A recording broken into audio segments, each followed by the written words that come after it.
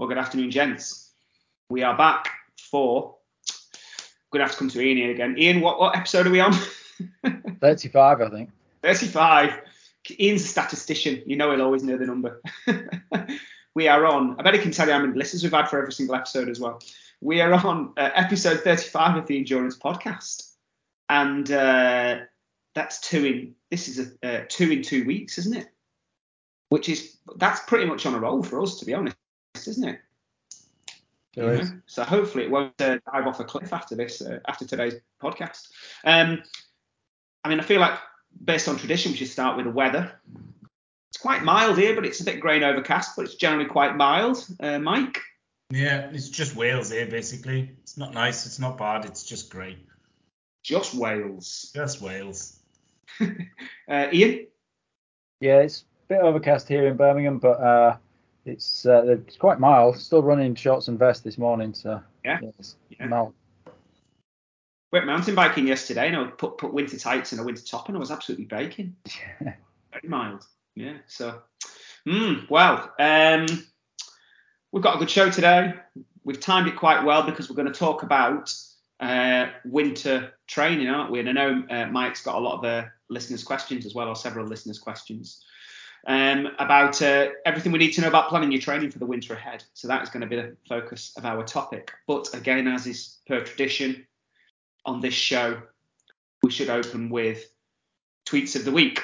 Tweets of the week, for anybody that doesn't know, is very simple. You've got to read out your last 3 or 4 tweets, sum them up, abbreviate your last 3 or 4 tweets, and you have to try and do it in exactly 60 seconds. Anything more or anything less is considered a devastating loss. And winner will be decided at the end of this competition. So, Mike, you traditionally go first, don't you? And then just nail it. You normally get like 60.01 seconds or something, and then just blow it out the water. And me and Ian are just devastated, so just ramble on because we know we're not going to win. So I think we should start with you again, Mike, to set the bar. Ian, are you going to take the pressure? Let's go first if you're happy to. Yeah. Are you timing me in? Yeah, I can time. Okay. Mike, you're under starters orders. You ready? So, Ian, you're the starter, just in case you didn't get that. Oh, sorry. You ready, Mike? Yeah. Go.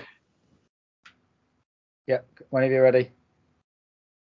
So I did a 5-second silence just as a tribute to wish Marc a happy 50th, just to give you a shout at winning this week. And now I'll start. The first one was just more a signpost to a tweet or a series of tweets in and around everything Brighton Marathon. There seems to be a bit of a disaster going on all fronts down there. So some good people sharing some good info there. Message from us really is just be careful if you're thinking of entering that race right now. The second and third ones are my tweets of the week, which were regarding answering a question about how much progress do I want patients to make when they're in rehab. And I generally say 10% a week improvement in pain and performance is a sensible strategy. Some people get much more, some people get less. But if you aim for 10% improvement each week, it's realistic. And then the final one is regarding a conversation I had with an athlete, very demotivated, Olympic sprint distance triathlete, very demotivated, having to go indoors to do some pool swims, finding it hard to do them. And I just threw the question back to them, why don't you have a couple of months off? Why don't you concentrate on the bike and the run and wait till swimming in the new year? And it's something they never thought about, but something they're going to give a go. So you don't have to be very traditional or stick to what everyone else is doing if it's not working for you. It's probably my longest tweets of the week ever. Yeah, I wasn't timing it, but it sounded to me like it was way over. But we need to go to the official here, Ian. He's on mute. Ian. You've muted yourself, Ian.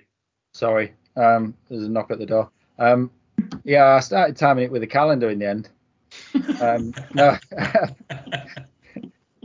It was 1 minute 21.7. Oh, you've got a chance, gents. You got a chance. That's dreadful. Only because it's your birthday. Ian, are you going to go next? I think you should go next, Mark. Well, I understand that. He's still trying finding his to find the tweets. third one. Yeah.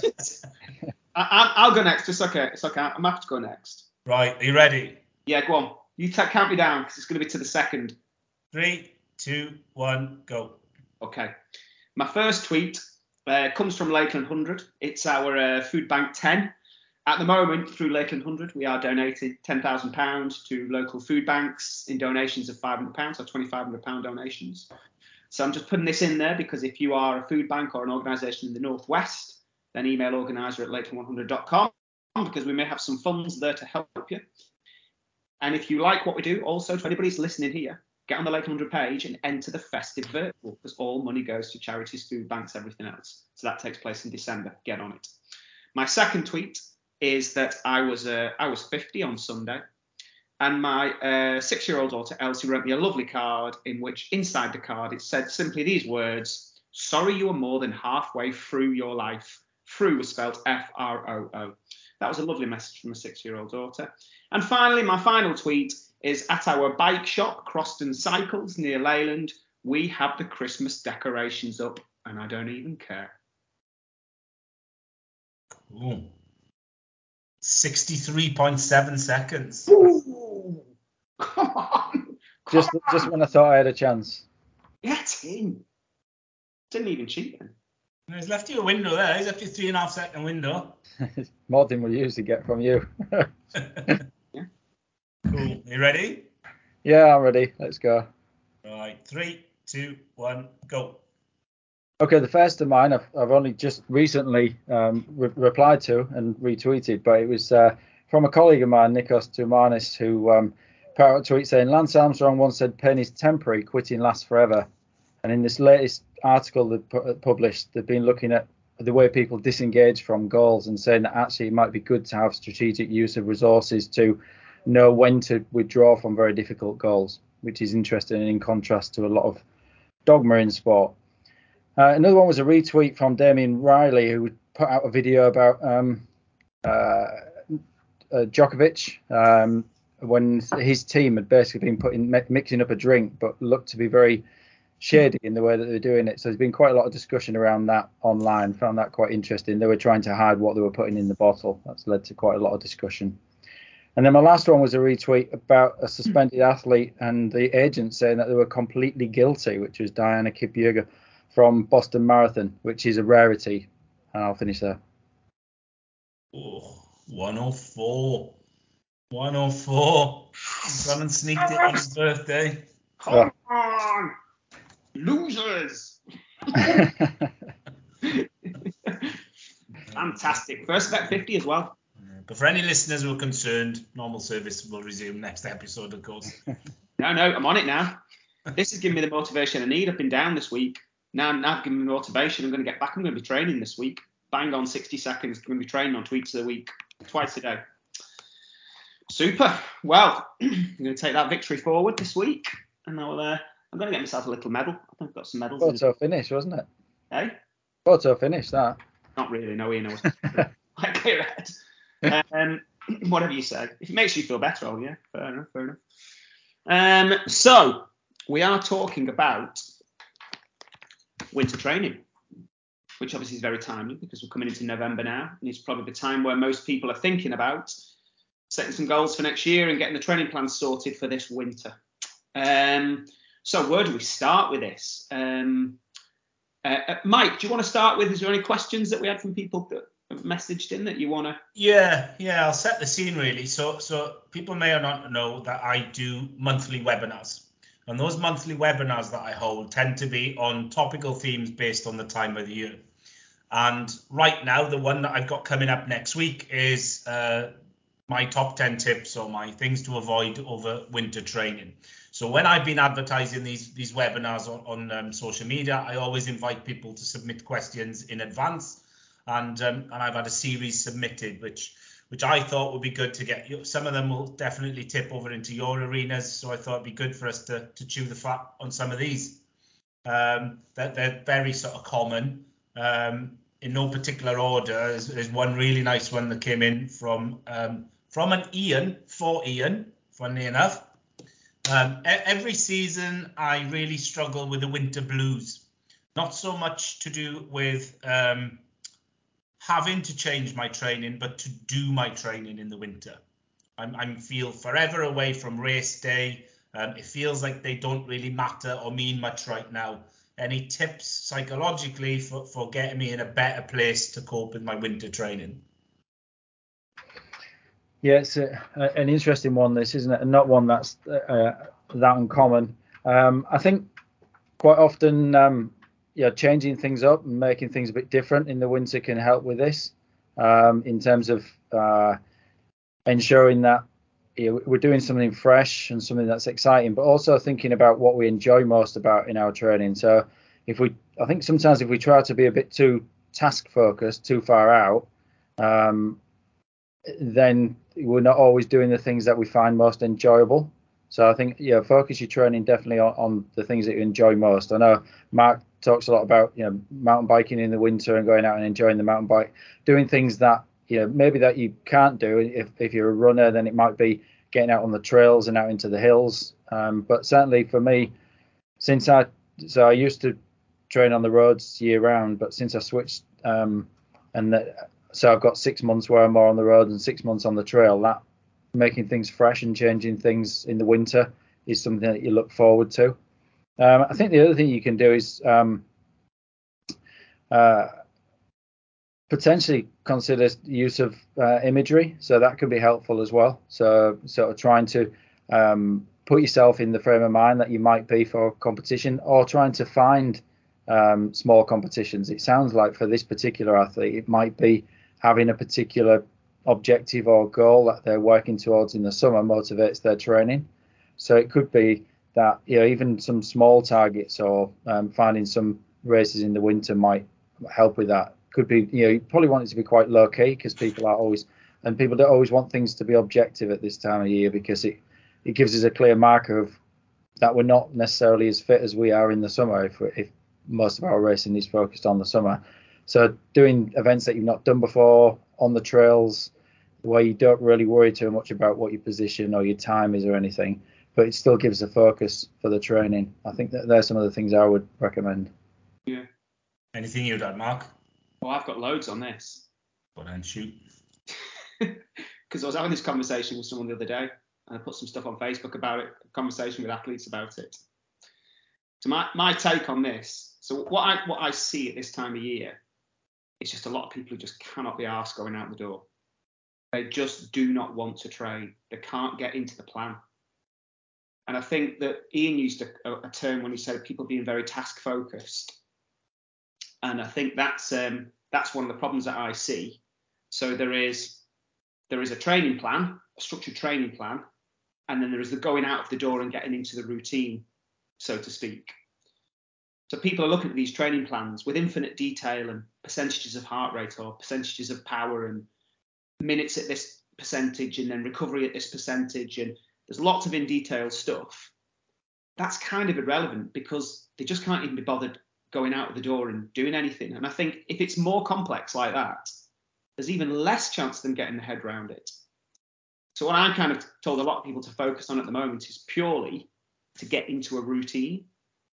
So as Ian said, things they enjoy. So the routine might be for a triathlete, for example, because we have cyclists and runners listen to this podcast, but for a triathlete, how many times a week are you going to swim? If you're going to swim 3 times a week, when is it going to be? So let's say they pencil in, well, Monday, Wednesday, Friday morning, I can swim before work. And then Tuesday nights, I can do a turbo session. I can run on a Wednesday night, whatever. They plan the routine out and then just go and do it. So go to the pool on Monday morning, and if you swim 300 meters or 3,000 meters, it doesn't really matter. The content is less relevant. What's important is getting into the routine. Go and run at the time it says to run, and go and swim at the time it says to swim, and manipulate it to make it as enjoyable as possible. So if you just want to go for an easy run, if you want to go on your gravel bike or your mountain bike, do whatever you want to do. It doesn't matter, but don't get bogged down with the detail, because I think people just cannot get into the routine, and making the sessions overcomplicated makes that worse. So pick whatever you want to enjoy. No feelings of guilt. So if you haven't done the prescribed workout, no guilt feelings at all. Just go and do whatever you feel like doing, as long as it says you're running on a Tuesday evening, you just go and do some form of running on Tuesday evening. If it says you're swimming on Monday morning, you go and do some form of swimming on Monday morning. And what happens is that because they've got to motivate themselves to do it, but eventually you can't motivate yourself 24/7, 365 days a year. That routine will soon become habit. Within 3 or 4 weeks, it'll be habit and you'll just be into the routine. And I think that, the winter blues, and you talk about people after Ironman races getting the Ironman blues because they've built up for this big event and then they're not doing anything. I just think, humans are kind of creatures of habit and they need routine. And triathletes get into a routine and then the routine just gets ripped away from them after a big race like an Ironman. And they're just lost because they're not in that. They've not got that routine to stick. We know about routines and mental health and all that kind of stuff. So I'd say to people at the moment, do what you enjoy, no feelings of guilt, minimal structure. Don't worry about the session content or task focused, as Ian said. Just go and turn up and do as little or as much as you want. Manipulate it so it's as enjoyable as possible with other people, on your own, whatever you want to do. Get the routine as a habit. And if you manage that over the next 2 months, then you can start thinking, okay, I'm now going to add structure to this session. And now I'm going to start doing interval workouts or whatever it may be. And I'm going to get more worried about looking at numbers or heart rates or something else. Yeah, I agree. I often say to some of mine, those athletes who they do like some sort of detail beyond just swim, bike, run. The plan might be something that's really range based, 20 to 40 minutes, easy to steady effort. So they know, depending on where they sit as far as motivation and time, then they've got a little bit more structure. I always use, and I nicked it off a friend from a gym context, but it applies to this. But I quite like the phrase "mix it up like a Mexican."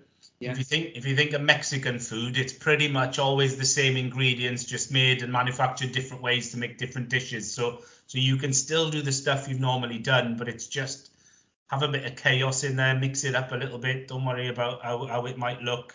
Yeah. And then my final one on that one would be potentially sometimes I open the wardrobe door and let them see Narnia on the other side. So I might say to someone, this is what potentially Jan, Feb, March might look like as far as your training plan. So the reason we need to do what we're doing now is to lay the foundations to get to there. So it might feel a bit mundane, it might feel a bit boring, it might not feel like it's got purpose. But if you don't do this now, you're not going to be in a position to absorb what we need you to then. And with certain people, particularly ones I've worked with for a while, that little exposure to, it has got a purpose, I just don't feel it as. And we're trying to get you to that. That's a nice one. Yeah. Just to sort of pick up on one thing that Mark mentioned as well, the other thing that we haven't mentioned there, integrating things into the rest of your life really does help in forming those habits. So if it's possible to do it as part of a commute, that is a guaranteed way of getting lots of volume in without even thinking about it, because you don't question, it's just part of your daily routine. So if you can run or cycle commute, that's another way of integrating into your life, but getting a lot of sort of pace miles in the winter without really having to work or think too much about it. Yeah. I mean, if you're trying to fit in like 6 to 10 sessions a week, for some triathletes are, they're training once a day, maybe twice a day on some days. I think like, Mike just make this point here about, opening the wardrobe door and showing them Narnia. So this is what it's going to look like in Jan, Feb. So Jan, Feb, we're going to be doing these kind of intervals or this kind of work and more of this. And this work now is prep. But I see that just take the training, the workload itself, the session detail, just forget any of that. I think the biggest prep is just regularly turning up to the pool. So it's very hard to say to people, right, you need to fit these 10 sessions around your life and they need to become routine. And on top of that, there's this much structure and detail in there as well. For me, almost that template, that base is just getting them to do something at 6 p.m. on a Tuesday, to go to the pool at 8 p.m. on a Wednesday, whatever it is. And once they've got that template sorted and they're just turning up, you can then start adding the more complex sessions. But I also think with a lot of triathletes and runners, it's just this complete lack of flexibility as well. So they get home from work and the training plan, the coach set them a training plan which says, 6 times 3 minutes VO2 max efforts. And they just can't face doing 6 by 3 minutes at VO2 max because they've had a hard day and they're just a bit tired. So there's no flexibility. So if I can't do that, then I'll just sit on the couch and I just won't do anything. You know, there has to be that flexibility of just doing something is always 100 times better than nothing. Just sit on the bike for 30 minutes and pedal easy, because you're still sticking to the routine. You're still cycling at 6 o'clock on a Tuesday if you get on for 30 minutes and pedal easy. And then get rid of this complete guilt trip that the training plan can sometimes add, this sword of Damocles, the pressure on the shoulders of, no, you were supposed to do 6 times 3 minutes at VO2 and you have now failed. You know, it's just way too early for that. That's a ticket to burnout by January, February, as far as I'm concerned. There has to be flexibility and there has to be zero guilt if you switch sessions, but just do something, because if you do something, you are following the routine. It's becoming habit that you're cycling at 6 p.m., you're swimming at 7 a.m., whatever it may be. One pitfall I do see when people put those, Tuesday night I'm doing this, Wednesday night I'm doing that, which is something people should be aware of, is it's easy sometimes to outsource that accountability. So I'll go to the running club on Tuesday and do whatever session they're doing. I'll go to the tri-club swim session on Wednesday. And as much as that does do what we're asking you to do, sometimes those things don't correlate well. They don't complement each other. So if that's a strategy someone listening is thinking of, just be careful that that's not, well, I'm doing hard stuff and very specific stuff indirectly that conflicts with each other, because it feels on paper like, well, you just said do the same thing all the time. So I'll go to the pool on Tuesday and I'll do my run club on a Wednesday. Just be cautious with that stuff if you're listening, and that's a thought. We're talking about making sure you enjoy your sessions, and I think training with others, if you want to go for a 3-hour cycle every Sunday morning and you're going to meet up with friends, that's a really good way to ensure that you turn up, because your friends are turning up and you're all going to meet and go for a run on Saturday or whatever it may be. So I think arranging to meet others, doing it socially, is a great way to help you stick to a routine, because they're waiting for you at the pool or you're waiting for them. But you're right, it has to be on your terms. So if your plan is, I'm going to ride 2 or 3 hours easy on a Sunday, then joining a cycling club who smash the legs off you for 5 hours is not the way to go. So yeah, friends, I definitely think a massive bonus, and meeting with others. But as you've just said rightly, it has to be on your terms, not on their terms. Yeah, definitely. So the next area I thought would be a good one to chat about is planning the next season and setting your goals at this time of year. And obviously lots of people do it different ways, but something I'm always pushing to people is spending time reviewing previous training diaries. What went well? What didn't go well? Where did you feel good and bad in your last season, or particularly your last winter training, and trying to scratch between the surface, deeper than the surface, what was happening at that time in your life that may have influenced it going well or bad, and can we replicate or change those things moving forward?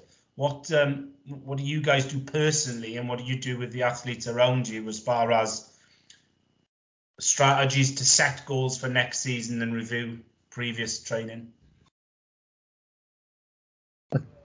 Are you going, Mark? Well, I'll let you answer. Well, I was just going to say, just to sort of build on what Mike had said in terms of that review of the past year is essential, isn't it? Review the past year in terms of where strengths and weaknesses are, because people often like to train to their strengths and make their strengths better, because we're going back to the previous conversation. Often people enjoy working on things that they're good at, but actually if your goal for next year is to improve, then obviously working on your weaknesses is important. So you need to be quite objective, I think, in terms of looking at different components of your training. So if it's or your competitions in the past year. So if it's triathlon, which element are you losing the most time on across the three? What did your training look like across those? What was more successful for you in that training? And also, as well as reviewing that part, and if it's running, were you more successful at the shorter events, the longer events? Because that'll give you an indication of where your strengths and deficits were. Were you better on the road, or were you better on the trail? What are your goals for next year, and how does that, and what do you want to achieve? But where you are currently is obviously an important aspect to that as well. So, you need to do some at least some sort of fitness test currently, if it's triathlon across all three disciplines, because your training in the coming months needs to be based on where you are right now, not where you were in the summer and where you want to be next year, and then understanding the goals for the athlete and the objectives for the next year, and then looking at the two and comparing the two. Where are they currently? What did they achieve last year? Because that gives you an idea of where they can get to. And how does both of those things match with where they would like to be next year? And that gives you an idea if the goals are realistic. Because if we're setting the bar too high or potentially too low, then that has implications. It's a conversation with the athlete, isn't it, to understand, maybe you want to push yourself a little bit further, you maybe not extending yourself here, or not sure that given where you are currently, that's a realistic objective. That might be absolutely everything goes perfectly well, you might get there, but actually your goals probably want to be set a bit lower. It might actually set people up for injury as well if they're setting the bar too high. So yeah, they would be my main considerations at this point, I think. Yeah, for me, what people should be doing at this time of year, I kind of agree with Ian, really. The biggest thing I think is missing in a lot of people is this kind of just a self-assessment or self-awareness of what the strengths and weaknesses are. And like Ian said, that a lot of people like to work on their own strengths because they like to do what they're good at. But I'm not actually sure that people even know that's their strengths. I think they just naturally do the things that they're good at. I don't think they're sat there thinking, this is my weakness, this is my strength, I'm going to focus on my strength. They just gravitate towards the strengths because that's just what people do. I think a lot of people are just completely unaware of their own weaknesses and strengths. And there's some like really, really simple tests that people can do. So I would just say people just have a ponder about, what you feel you're good at and what you're bad at. So like as an example, the people we coach, we kind of have what we call these two different pathways. And I think I've talked about this before in podcasts, but I'll give you like an example. So someone who's maybe one end of the spectrum, let's say you've got some people coming to you and they're training for an Ironman triathlon. One person comes to you and says, I've done 35 Ironman races, and they've all been around 15, 16 hours. And they do lots and lots of long, slow stuff. Ultra runners can quite often fall into this category. So they do loads and loads of long, slow stuff. But when you do a test with them, a physiology test in the lab, their peak power is very poor. But they can keep going at a very low power output for a long, long time. And psychologically, they're good at that as well. They're strong. They're quite happy to sit on the bike for 8, 9 hours, whatever. So they knock out these Ironman races in 16 hours, one after the next, or run these marathons in 5 to 6 hours, one after the next every weekend. And then the other end of the scale, you would have the guy maybe, let's say they've packed in rugby and they take up triathlon and they want to do an Ironman. They get on the bike and on a maximal 10-second sprint or a maximal 1 minute power, 3 minute power, they're absolutely off the chart. But if they did a 2-hour ride, they'd be hanging off the back within an hour and a half, 2 hours, even at a slow pace, because their economy is very, very poor.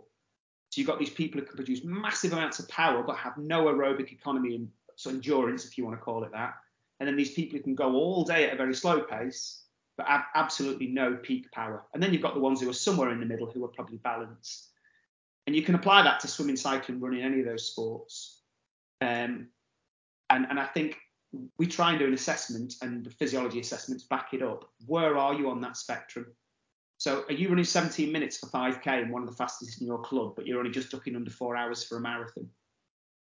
Can you ride absolutely all day on the bike, and if it's 100 miles, you tend to be dropping your friends in the last 30, 40 miles, but your speed over 10 miles is very, very poor. Just having to think about yourself and doing those basic assessments, and then just getting an understanding then from that of potentially what you need to work on over the winter. So I think that people just don't do enough physiological assessment or just self-assessment, and I think they have poor awareness of what their own strengths and weaknesses are. Which is a lovely segue onto the next topic, which is off the back of a question that Simon submitted. So Simon said that he's a triathlete. He wants to work on the technical components that often we neglect or don't have time for in season. So bike handling, management, mechanical management of the bike, some of those things. can we make any suggestions of things we would focus on or do, or signpost to any resources that could help for these? So what's your thoughts on those, gents? Is it a good time in the winter for people to be focusing on that? Just to clarify, when you say technical, are we talking technical as in like technique for the sports, or? Yeah, so things like an ultra runner working on navigation, for example, a cyclist or triathlete working on some of the mechanical management. What if my chain breaks? What if my tire punctures? Swimmers working on sighting and navigation rather than fitness-based performance metric sessions. Yeah.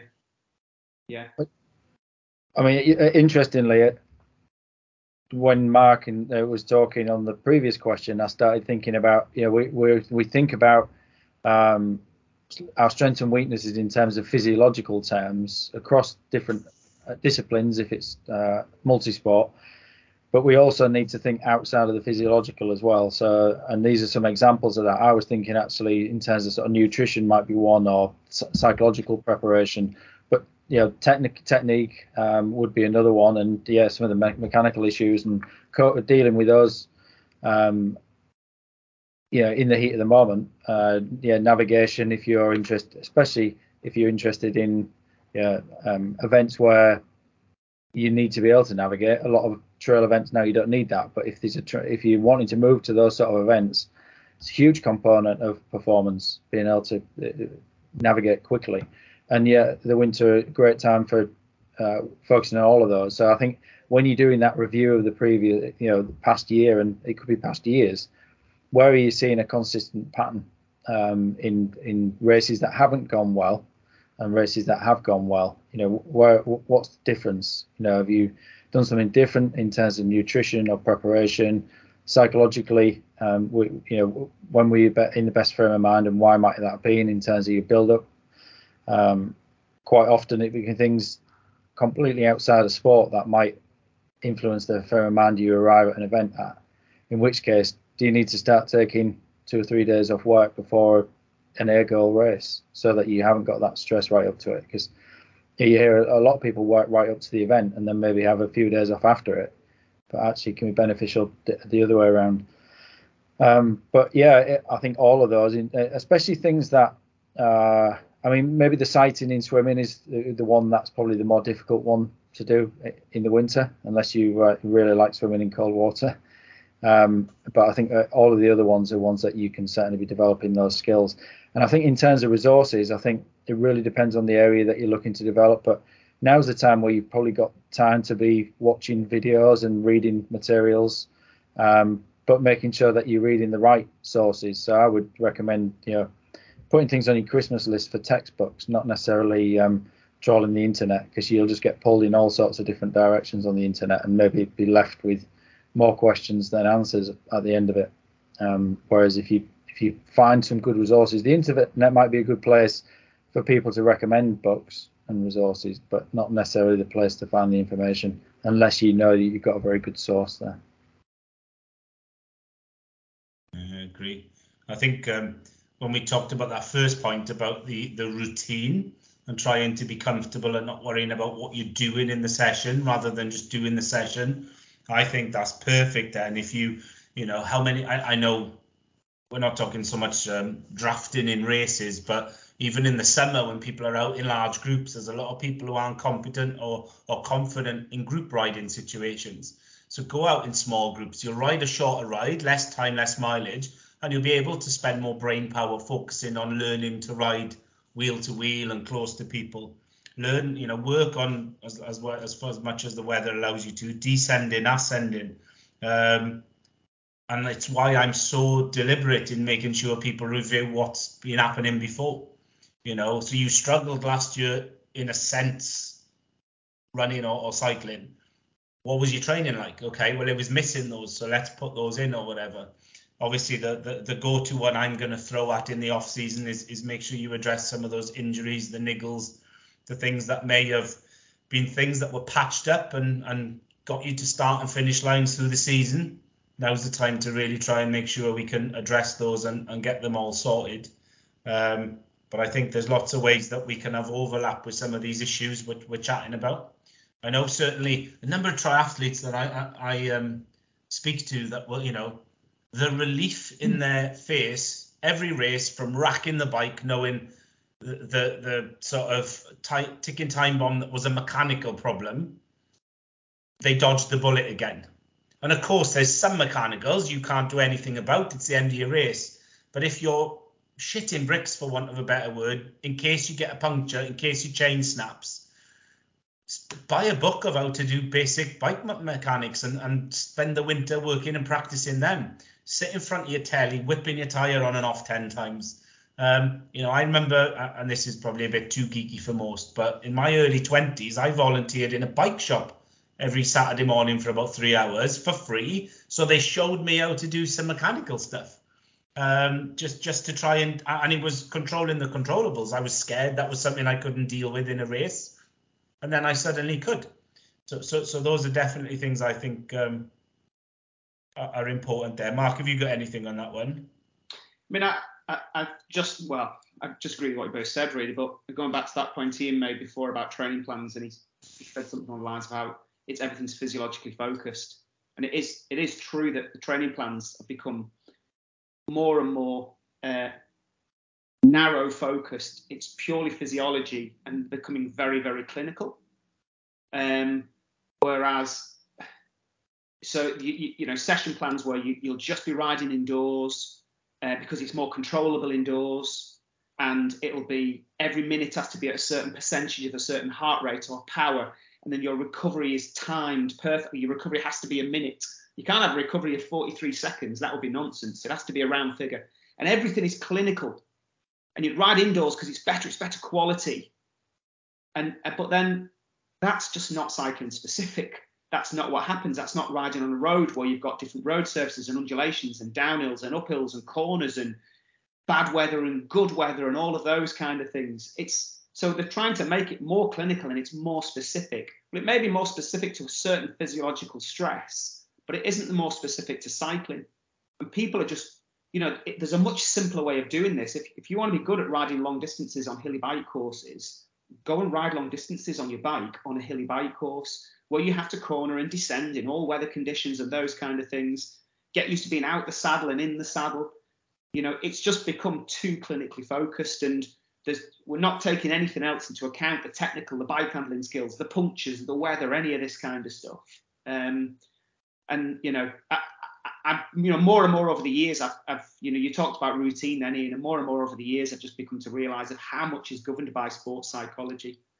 Because if you say to an athlete, tell me about sports psychology, the first thing they will say is they'll think about mental toughness, mental strategies on race day, goal setting, and all this. There's key things they'll come up with straight away. But we're talking about people who just can't even get into a routine. They can't be flexible with what's planned on the session. If they're trying to change a session and miss a session, they've got extreme feelings of guilt or anxiety or I've missed that session. None of that's got anything to do with physiology. That's all got to do with people's mental state in the head. Go for an easy ride on Sunday, but they can't resist smashing themselves and racing other people. Just the most basic psychological things people struggle with. They can't just go out and get into a routine and not feel guilty about missing sessions and not do basic sessions and simple sessions in their most simplest form. There is so much more than percentages, heart rates and sessions. So yeah, absolutely. And there's so much more to psychology than just the psychological skills and techniques that people might use during a race. The psychology, as you say, is impacting people all the time. It's the people that you surround yourself when you're training and what their motivations and their goals are and how they respond to you. If you do change a session, how do the people around you respond? Yeah. If they're responding negatively to that, you're less likely to do it. But if they're supportive of you making those decisions and being flexible, that will encourage you to be more flexible. Perfectionistic tendencies where people just won't be flexible, influencing people when they have to follow the program, but not recognizing that actually having that flexibility is a psychological skill and an ability in your psychology to be flexible and to adjust things. Because if you're doing a long triathlon or an ultra distance running event, you're going to have to need to change your plan. You're going to need to be flexible. So developing that flexibility is actually benefiting you in the race as well. So yeah, there's and the goals that you set for yourself, and whether they're sort of self-referenced in terms of your own abilities rather than comparing yourself to other people, but the competitions you get involved in, like Swift and Zwift and so on, and when you're online, it's very sort of ego oriented, because it's all about comparing you to other people. So every time you're jumping on, you're doing that, and that's driving your goals towards that, whether you're aware of it or not. So yeah, absolutely, psychology is influencing people all the time. What people are reading online, and what they choose to be following on social media is all influencing how people approach the sport, but also how much they enjoy it. Yeah. That's got nothing to do. We went off at a bit of a tangent then. Simon wanted to know how to fix a puncture. Yeah. Did we answer that? So one of the reasons we're on episode 35, not episode 350, is juggling our 3 diaries is a bloody like trying to catch snakes, isn't it? So we're a little bit time pinched, I know. We got 3 questions left to answer, so it's time to cash in all that Tweets of the Week experience. 45-second answers to the last 3 questions. And then what we'll do is we'll finish off with our top 3 tips each for people to take away. So first question, one for you to hit first, Mark. Yeah. What would you recommend to help people, particularly over that difficult period of the Christmas period? So balancing work, family, training through winter, particularly over Christmas. Okay, so first of all, be flexible. Because I would say, well, look, plan your week out, but you probably can't plan your week out because you don't know what's going to happen over that week. So be flexible. Second thing, when you have the time available, and you know you have the time available, go straight out of the door. Don't think about it, go and do it. Third thing, when you go and do it, it doesn't matter what you do. Even if you just go and sit on the bike for 30 minutes and when you can in the garage, or you go for a 15-minute run, just go and do it, because you'll feel so much better and you won't just be sat around for the rest of the day wishing that you'd made the decision earlier. Ian? Yeah, absolutely. Yeah, make the best use that you can of the time that you've got available would be the one for me. So identify what it is that you want to get out of the session. Make what's the best use you can make of that time to do it, and then do that session when the time's available and make the best of it. At whatever that time window is. Yeah. And I think the thing that all 3 of us are pushing towards there is be realistic. So many people think, I got a bit of time off Christmas, I'm going to train harder than I think, and I'll burn off those mince pies. And then they just get frustrated because what they really thought they were going to do and what they can do are 2 different things.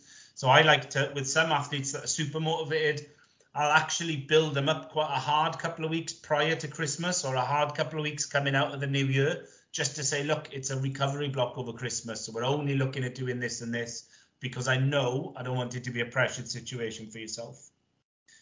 Question 2, which is a nice one. This is a bit of a different one for us. What are your tips for those who are actually in heavy training through winter because they have early 2023 A races coming up? So we talked generally so far about the off season for the general summer athlete, spring and autumn athlete races. But what if someone is trying to really get to a big race now? What would you recommend over the coming weeks and months? Is this for me? Anyone? Okay. Well, I would say, I'm going to pick an example of this, Ironman Lanzarote in May. Okay, a couple of people training for Ironman Lanzarote. I would say that you might have to accept, if you've entered an early season race, such as Ironman Lanzarote, you cannot do the same training and prepare as well as you could if you'd entered something in July. You have to be realistic. You can't do the same training in January, February, March that you could have done in May, June, July, for example. Can't open water swim before May, probably, unless you're going to dive in and it's freezing. It's difficult to get out on the bike because it might be icy. So you're going to have to make some alterations, and you're going to have to accept that you might not be able to do what you actually wanted to do, or that you could potentially do if you entered a race in July. Ian?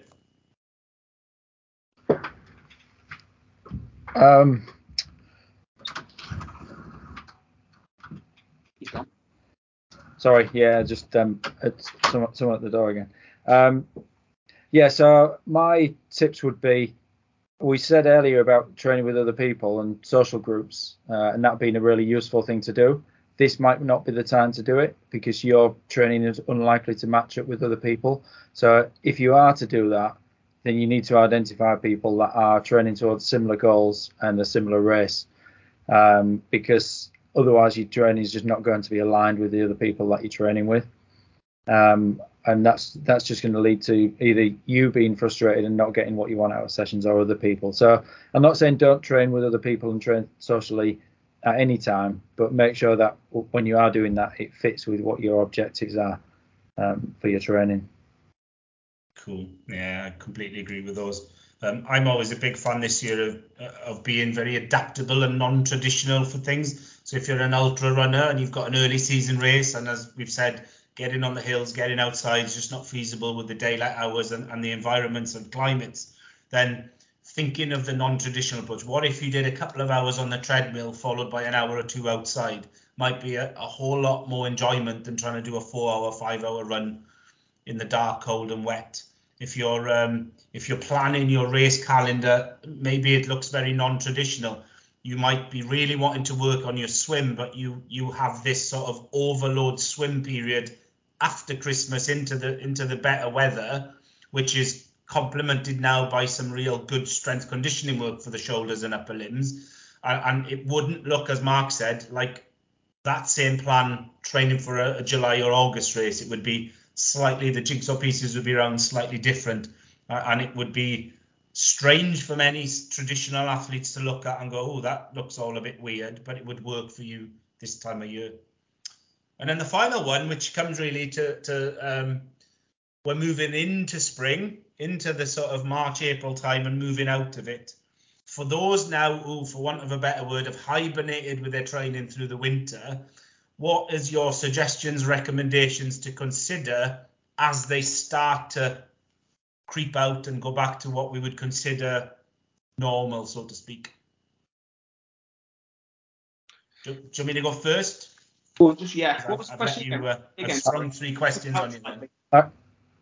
I can go if you want. I mean, for me, it's establishing the routine you want to get to rather than the volume you want to get to first. So even, if you're a runner and you want to be running, 6-7 times a week, you need to get to a point where you can run 6 or 7 times a week. So it goes back to what Mark was saying earlier. But when you start out, you might be running 2 or 3 miles per session, obviously starting from where you're at and what your current fitness is. But whatever's realistic within that, start where you're at. But and it might not be that you start at 6-7 sessions a week, you start at 3, but build the number of sessions you want to get to first before you build the volume into the sessions. Whereas people tend to feel as though if they aren't going out and doing 7, 8, 9 miles in a run, it's not worth going out. But if you start with 3 or 4 of them and then you start adding in a couple more, it's adding a lot more each time. It's much easier to add the number of sessions and get that routine and that pattern to your training before you start building the volume into them. That would be my recommendation. Cool. I think with me, it's the subtle things, and all of this thing for me comes from the banana skins that I see people creeping into clinic with. So 2 really good examples is the transition from what you do indoors through the winter doesn't correlate straight away to going outside. So the ultra runner that can comfortably absorb 3 hours watching Netflix on the treadmill, who now thinks I can suddenly hit the roads for 3 hours or hit the hills for 3 hours, and completely gauges and misrepresents and understands the difference in physiology and forces of impact and tolerance. It's the cyclist who can do 3-4 hours on Zwift or on their turbo at home, thinks they can whip the TT bike out and start hitting heavy sessions outside, and then surprised why they've got some back pain, some wrist pain, some hip pain, because they've just suddenly thought they could just switch and take this from this and dump it outside and expect the same results. For you, Mark? To be honest, nothing to add. I would just say exactly what you both just said. Cool, that was an easy one. So, wrapping it all up, let's go down to, if the listeners only listen to the next 5 minutes as their overarching summary of our thoughts and considerations around winter training, what would be your 3 top tips, a bit like tweets of the week, for any endurance athlete approaching winter? Who's going first? Go on, Ian. You want me to go? One each? Should we do one each? Okay, yeah. Around that way? What's that? I had 3 then. We'll probably all get the same 3, but Mine's going to be Mark. Number 1 from you, Mark. Go on, Ian. Yeah, okay.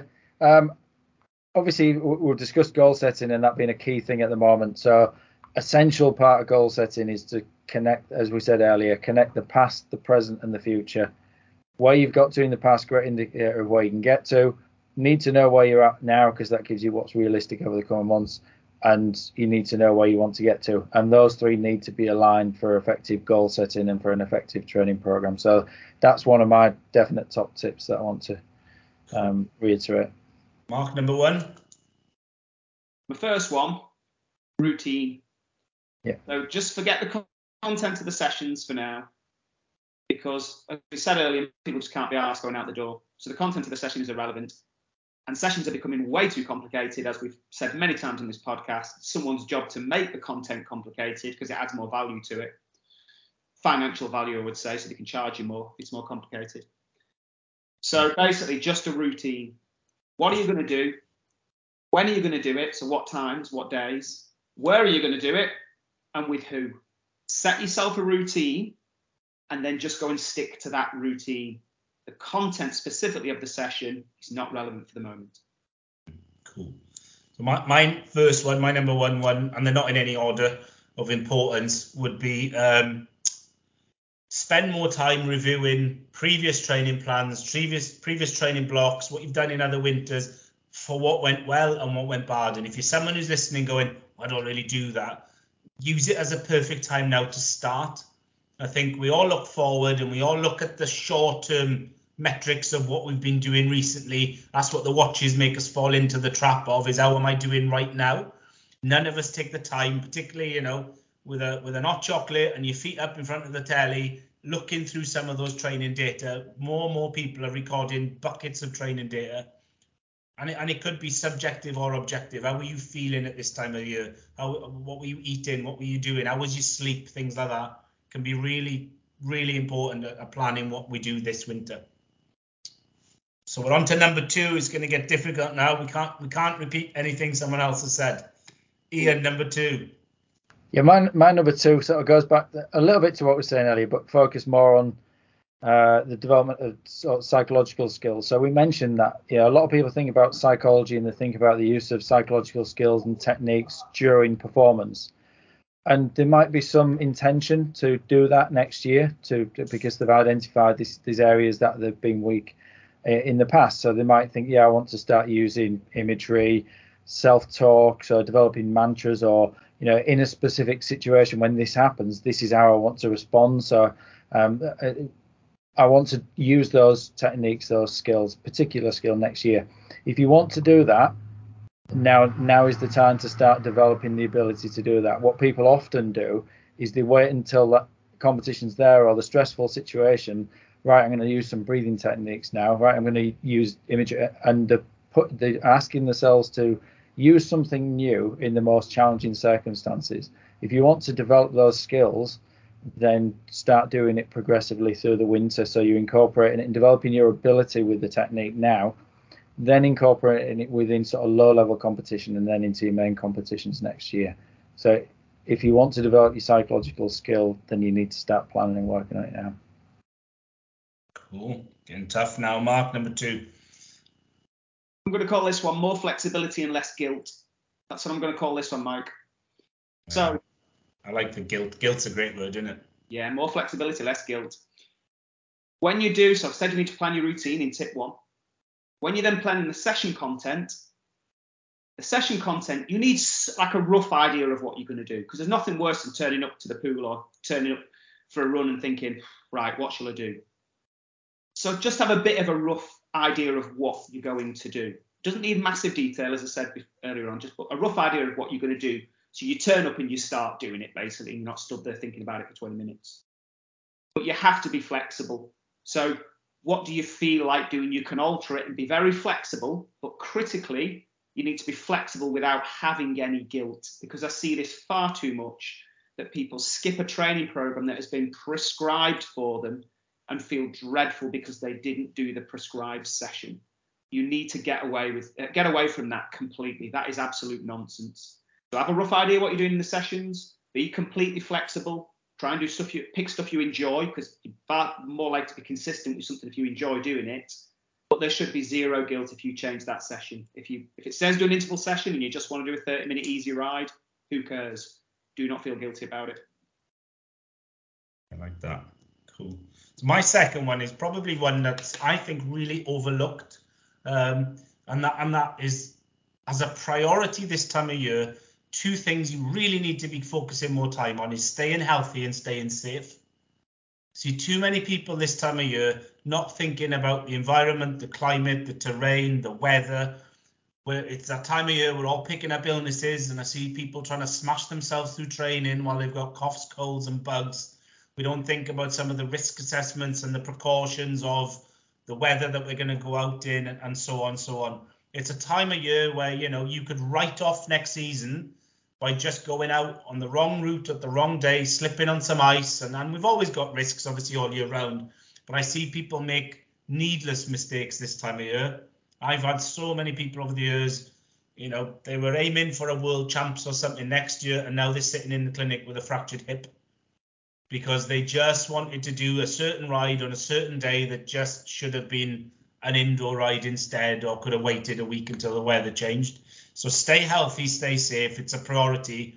The plan is to help make 2023, not break 2023 this time of year. Yeah. And then we're on to the final ones. Ian. Yeah, my third one is try something different. And I know I mentioned this in response to the first listener question from Ian, I think it was, where I said about, it can help with people enjoying their training more if they're doing something different. And that's definitely one benefit of it. So I would definitely recommend it for that reason. But the other reason is, if it's something different, it's probably challenging you physiologically in a different way as well.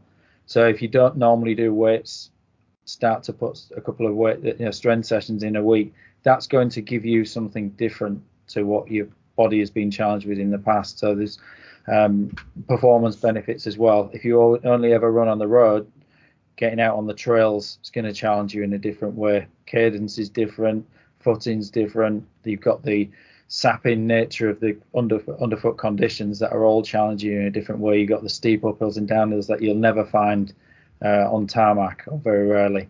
So you're going to challenge yourself, and your body will adapt to those, and that can make you a more complete athlete before you go into the more specific training for next year. Mark? Final one, isn't it? 3 we're now. Yeah.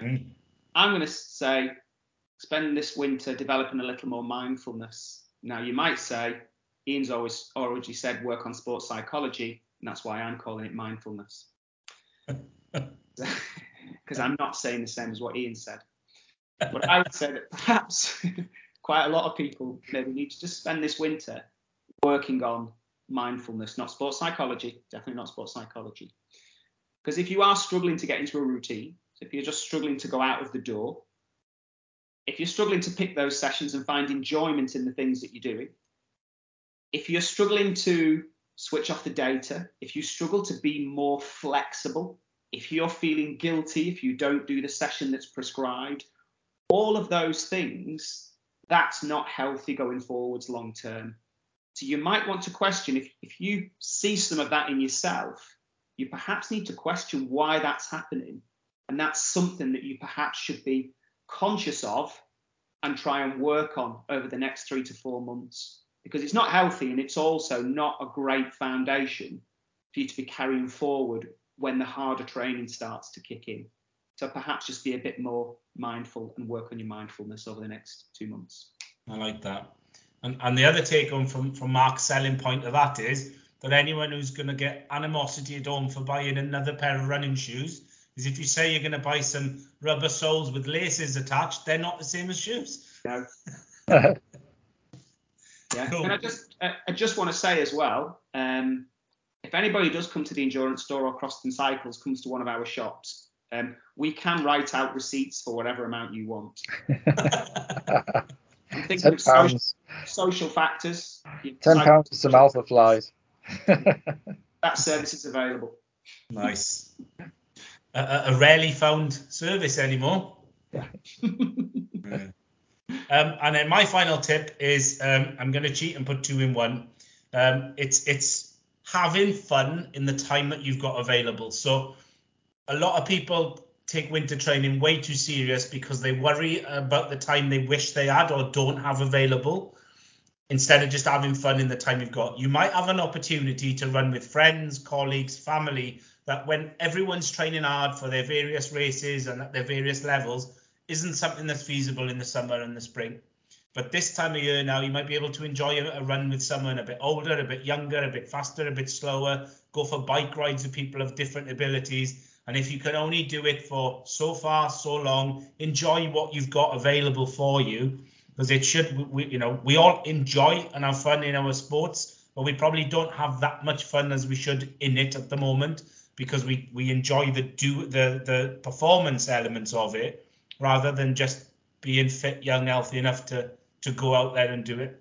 So try and have fun, and it'll get you through the winter, I think, in a far happier frame of mind, and then better set up to push harder in the spring and summer. So cool. I think this one's a nice one, that if people have listened to the podcast wherever we've shared it, keep chucking your questions in the comments. We can add some answers to there, or of course anything that we've discussed. If you've got your own thoughts and takes, things that have worked, not worked for you in the past, chuck your comments in as well, because it'll help us all learn as well. Super.